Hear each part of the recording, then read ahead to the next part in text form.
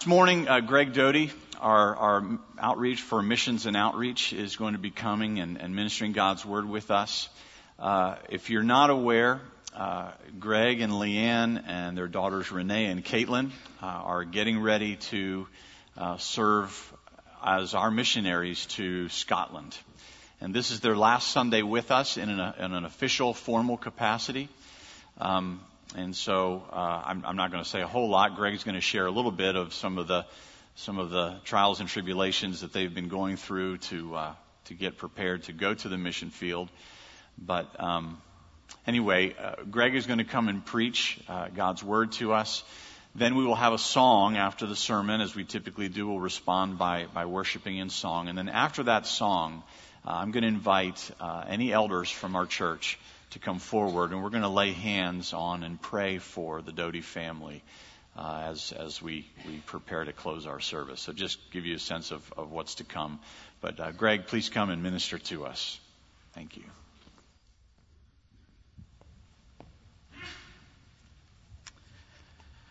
Good morning. If you have a Bible, turn with me to the first chapter of Philippians. Or if you have an electronic device, or if you don't have any of those, you can look on the screens in front of you here in a few moments. As Dan said, just as you're turning, just kind of an update on us, where we are in this process that's called going to the mission field. We leave a week from tomorrow to go to Belgium for a month. That will be our last time of training. And then after that, on July the 26th, we will be traveling back here to Annapolis, and we'll go through our visa process, which we are prayerfully hoping will take anywhere from 1 to 2 weeks. And then after that, we'll leave. So while this will be my last time of opening God's Word to us this morning, don't be surprised if you see us again. I'm anticipating us coming and worshiping with you next Sunday. And so I'm anticipating as well people going, I thought you left. Which is fun because it's already been said numerous times. We thought you were, and I'm not sure how to take that, but I'll leave that to someone else. It has been an amazing journey, one that we never expected that we were going to take when we started this journey as a family, a year and a half to 2 years ago.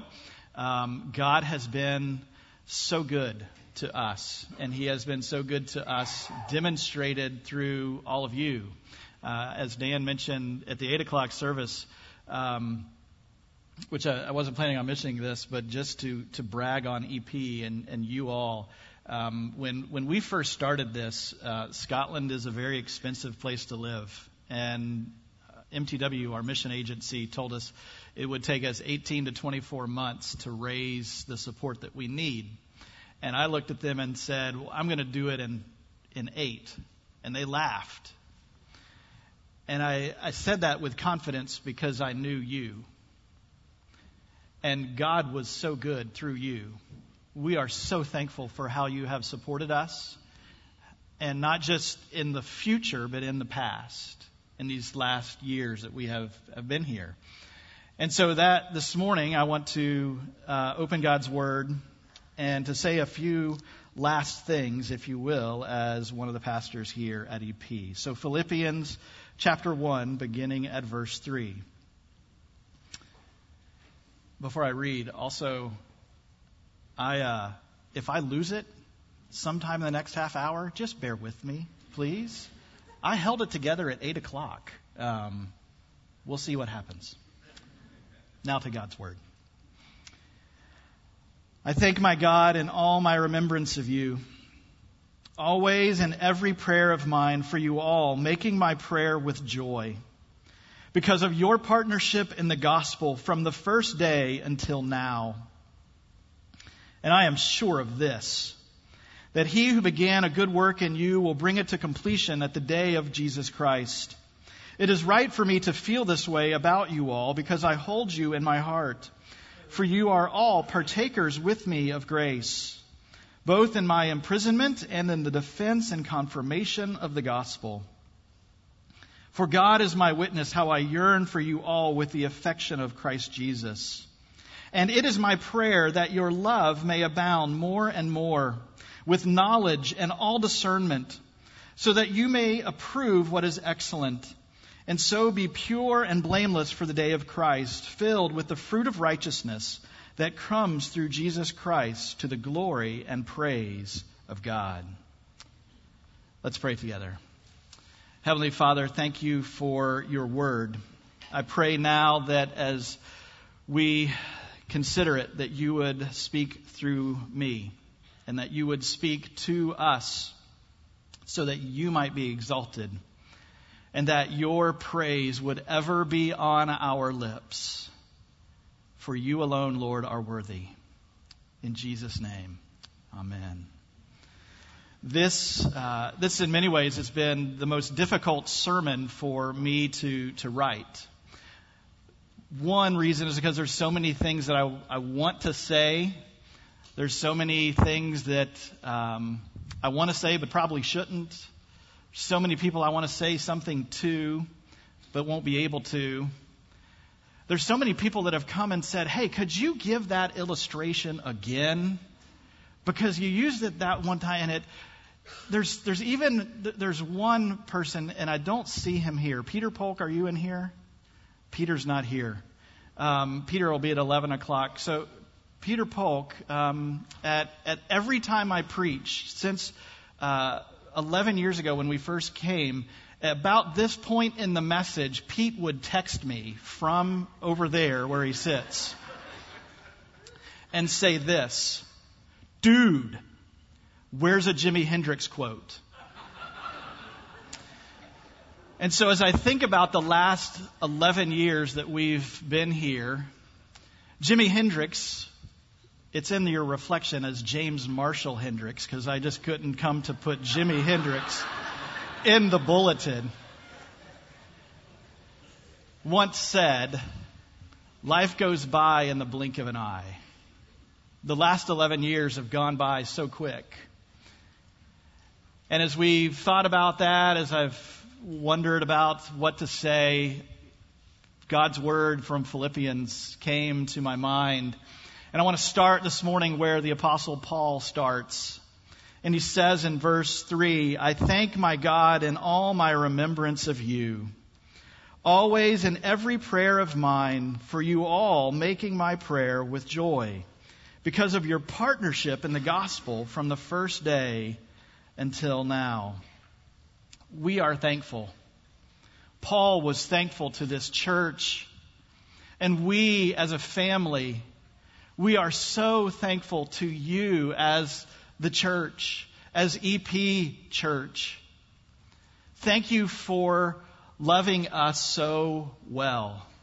Thank you for demonstrating that love to our family, to my family. EP is our family. This is our home. And we want to thank you for that. It was amazing when we first came. Like I said, our first interview was Memorial Day weekend when we came 11 years ago. And I was telling Dan this story earlier this week.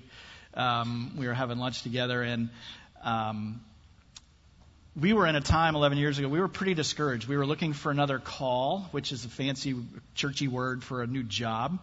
And so I had sent my resume off to someplace up north in Maryland, having never been here before, to a man, Dan Smith at epannapolis.org. And I never heard anything back for months, which is not abnormal when you're searching for a job in the PCA.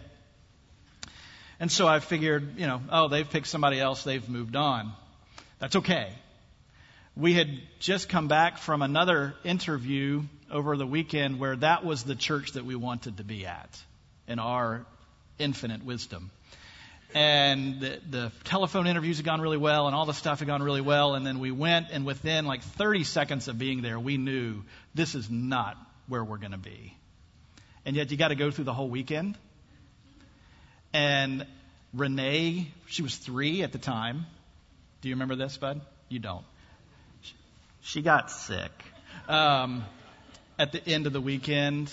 And so I'm trying to lead a youth group meeting that I didn't know I was supposed to lead, and my 3-year-old's in the car sick, and I know that I'm not going to be here. And we get home. We didn't even stay that night. We just left and we drove home. Got home in the middle of the early morning, and we were miserable. And we're wondering, God, what in the world are you doing to us? That's where we wanted to be.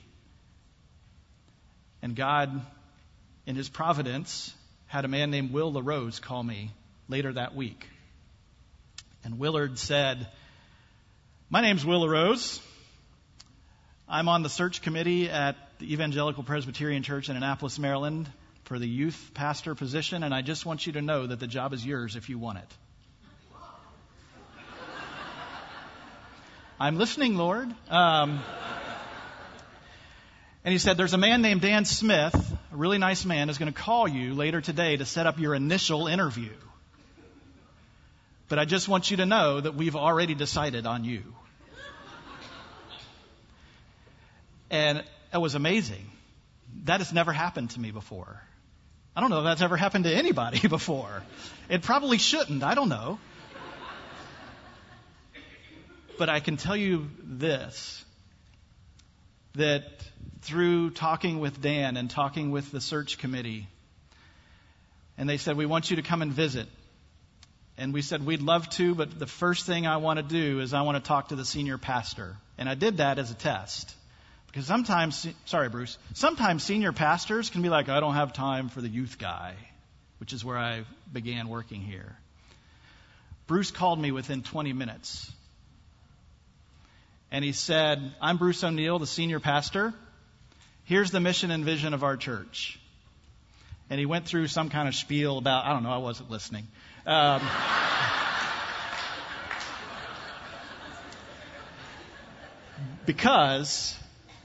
Because he had me at the phone call. That the senior pastor of a church of 1,000 people would take the time to call really told me all I needed to know. And when we came, we found a church that loves Jesus, that worships Jesus. I remember sitting in the very back pew back there where Miss Thorpe is sitting right now. Sorry, Heidi, to call you out. Hey, it's my last time. What are you going to do? And we watched as people worshiped the Lord with a passion, with a love for the gospel. And we are so grateful to be a part of this church, to have been called here, to be loved so well by you all. There's so many people that I want to thank, and I can't thank everybody by name. If I started and I left you out, you would be upset at me, and I don't want that to be the case. But I want to thank all of you who have prayed for us, who have ministered alongside of us, who have ministered to us. Thank you to all of you who helped us raise our children. Renee was 3 and Caitlin was on the way when we moved here. This is their home. This is the place that they have known. We have pictures of them sitting in some of your laps in the nursery, and you teaching them in elementary school, Sunday school, and now in middle school youth group and Sunday school. And they come home from these things, and we ask them questions, and they give us answers, and we just look at them and go, "Where did you get that? Because I didn't teach you that. Your mom didn't teach you that. My Sunday school teacher taught me that. Rob taught me that. One of the youth leaders taught me that." Thank you. For those of you that taught VBS, shameless plug. It's a blessing. And I thank you as a dad for that. And I thank you for entering into my mess and for allowing me the privilege to step into your mess. You see, we're a messy place. And that's good. That's good that we're a mess. And in fact, I've seen over the last 11 years, we've gotten messier and messier. And that's a really good thing. Because Jesus came for messy people. One of my favorite illustrations that I've done, and the first of the request line, was this. Just raise your hand if you've come to the 4 p.m. Christmas Eve service. It's for the little kids, particularly, and it's madness in a really good way. Imagine this place full, but it feels like, I don't think it is, but it feels like there's like 4 adults and 500 children. And then they're going, you give a message. I'm like, yeah, that's a good idea. They're all hyped up, ready for Christmas, and I'll give a message. So here's what I've done over the last several years. I bring in a box that's wrapped. And I say, when I was a kid, when we had boxes like this, and I would start to open them, my mom would look at me and she would say, save the paper. And so we would have to excruciatingly take the tape off of the side, gently unfold it, pull out said box, fold paper up, hand it to Mother for her to do I don't know what with. Sorry, Mom. As a kid, what do you want to do? You want to rip the thing apart and throw the pieces of paper all over the place. And one time I did that as a kid, and my mom goes, don't make a mess. I have to clean it up. And so what I did, I had that box at Christmas Eve, and I ripped the paper, and it was sitting all over here. And I said, kids, tomorrow morning or tonight or whenever you open your presents, make a mess. And the parents were aghast. And I said, when your parents go, why did you make that mess? Say this: Jesus came for messy people. That's what Christmas is all about. And it's a privilege to walk with you in the midst of life's mess. Thank you for giving me that opportunity to walk with you in the mess of life, in the struggles and the trials of life.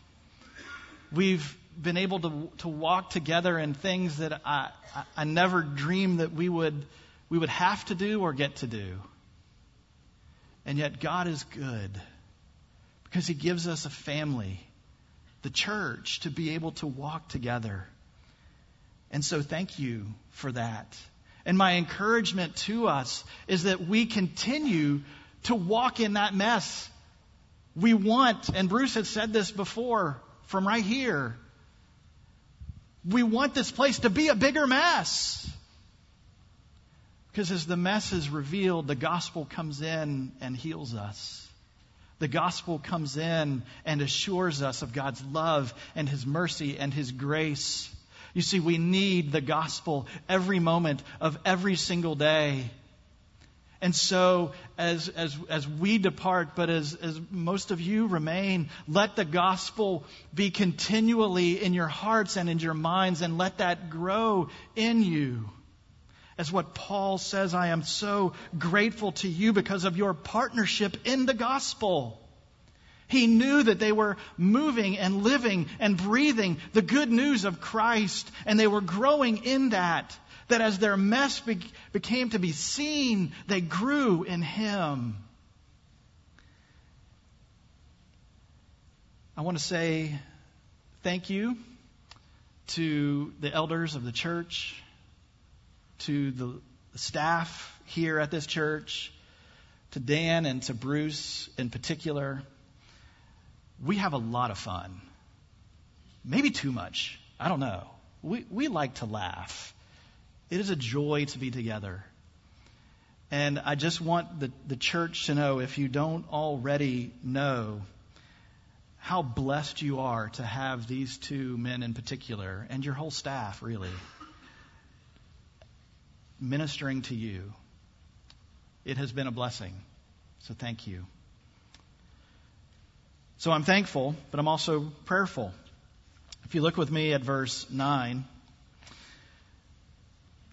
Paul says, and it is my prayer that your love may abound more and more with knowledge and all discernment, so that you may approve what is excellent, and so be pure and blameless for the day of Christ, filled with the fruit of righteousness that comes through Jesus Christ, to the glory and praise of God. My prayer for us as the church is that our love may abound more and more. My prayer is that you might continue to grow in your love for one another. It is amazing to see how well this church loves one another.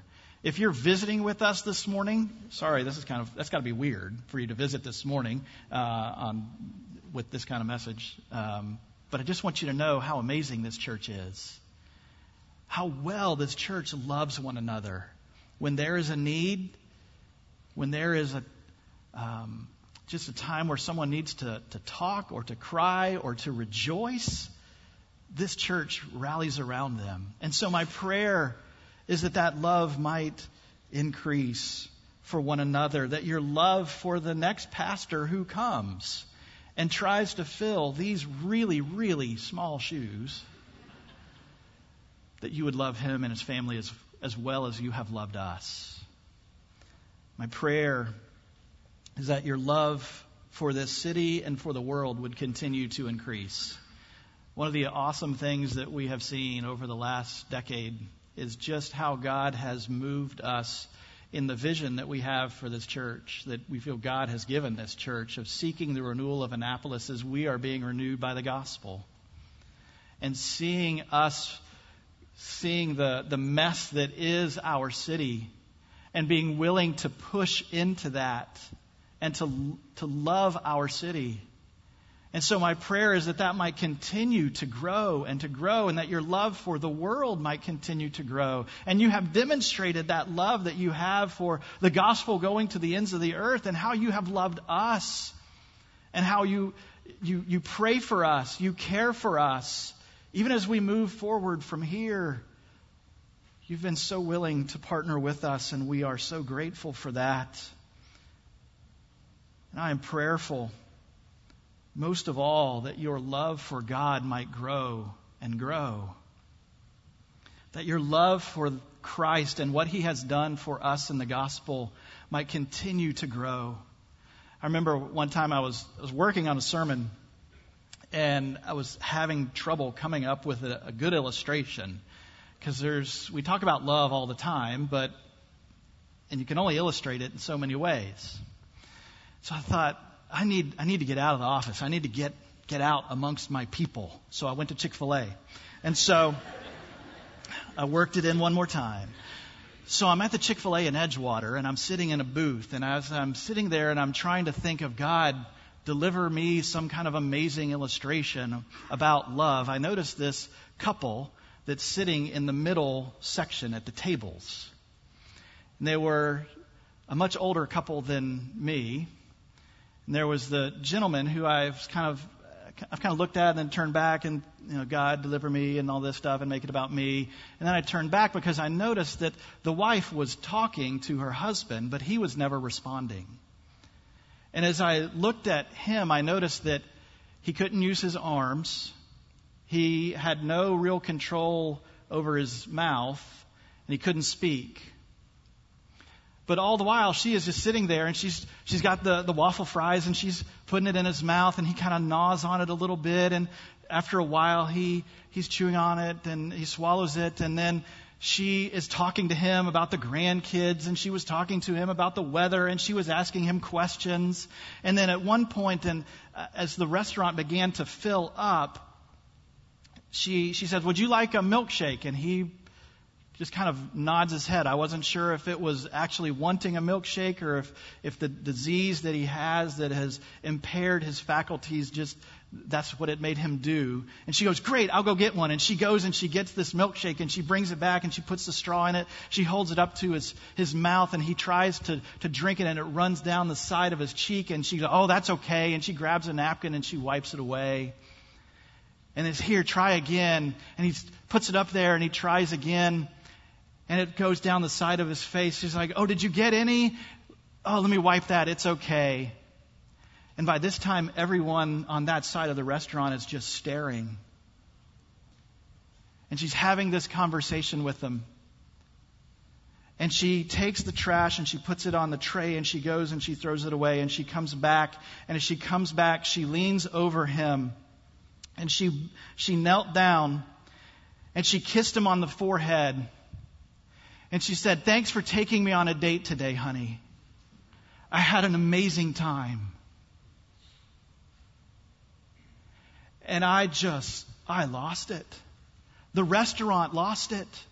That's probably never happened at Chick-fil-A where everyone left crying.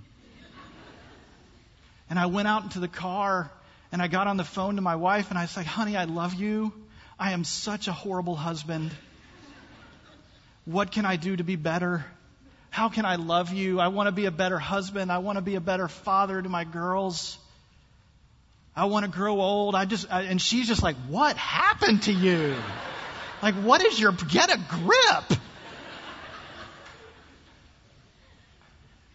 When we see Jesus, we see his love for us, when we realize that we are dead in our sins and he reached down and he kissed us and said, "You are mine," with his grace and his mercy. Paul says, my prayer is that your love may abound more and more with knowledge, that you might know the love that God has for you and for me, and that out of that our love might grow, so that we can grow closer to Jesus. Do you see what he says? That prayer, he doesn't just end it with that your love may abound more and more with knowledge. Period. He goes on and says with discernment, so that as you see the gospel, as it takes root in your life, as you realize God's amazing grace and mercy to you and to me in the mess that we are in, as we see him, then we can approve what is excellent and so be pure and blameless, filled with the fruit of righteousness. God is the one who grows us in his love. And as we look at the gospel, as we look at Jesus, that should grow in us. And so my prayer for you and for me is that we would never lose sight of the gospel. We would never lose sight of what God has done for us and who he is and how he loves us, and that out of that our love for one another would grow. That we would seek to worship God through obeying him. That we would seek to be better moms and dads, husbands and wives, kids, employees, employers, neighbors, citizens. It goes on, all to the glory of God. Part of me wrestles with leaving. The title of the sermon is, I don't want to leave. I want to stay. I want to stay because I have a Messiah complex. That sometimes I think I'm the Holy Spirit. I'm not, just in case you were wondering. I know you weren't. Because I think if I'm not there to do X, Y, or Z, who's going to do that? Here's what Paul says. Paul wasn't with this church at the time that he wrote this letter. But here's what he says in verse 6. I am sure of this. Some of your versions might say confident. It's another way you can translate the word sure. I am confident or sure of this, that he who began a good work in you will bring it to completion at the day of Jesus Christ. I am confident that God is the one who is working all things for his glory. God is the one who is moving me and you towards greater Christ-likeness. And whatever mess that he has you in right now, whatever thing that you have going on in life, God is using that to move you towards Jesus. Sometimes, and it's really hard, isn't it? I will confess to you that the last month has just been a roller coaster. It has it has been ups and downs, twists and turns. We're going to get our visas. We're not going to get our visas. Yeah, we might get them. No, we might not. Our house is on the market. Our house is sold. We're going to have to wait. We need to move. We need to do this. We need to do that. Sorry for just like verbally all over you. Maybe you can relate though. Maybe your life has been the curviest, craziest mountain road you've ever seen. Maybe it's been in the last week. Maybe it's been in the last year or more. To me, my life looks like that curvy mountain road.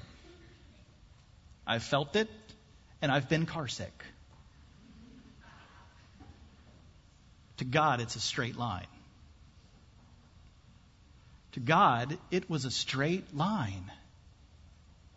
Because this is what God needed to do in us, in me. Partly, I think, for Him to have to beat into my head before I and we and my family go on the mission field to say it's not about you. And sometimes He takes us on curvy, nauseating paths that look like that to us for us to realize that. Because in His economy, it's a straight line. Paul says, I am confident of this. That curvy roller coaster mountain road that you are on right now is exactly what God has in mind from the beginning of time, so that you would be perfected in Christ Jesus. The resurrected King is resurrecting us. The resurrected King is resurrecting me. That's what Paul is saying here. That God is resurrecting us.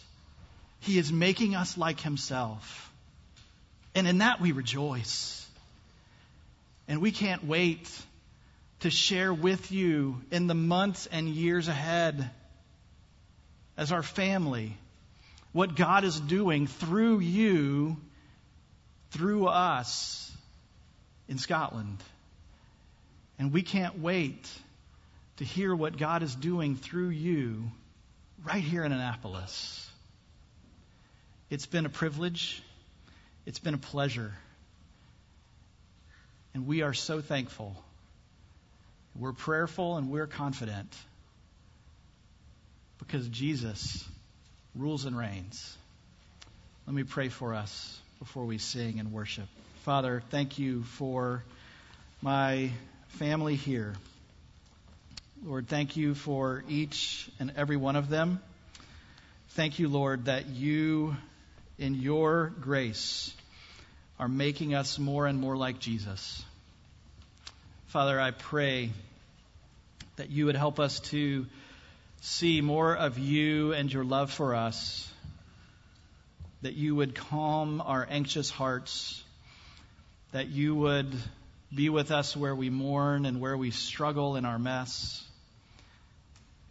and that through the good news of the gospel we might grow closer to you, so that we might sing your praise and glorify you. For we ask in Jesus' name. Amen.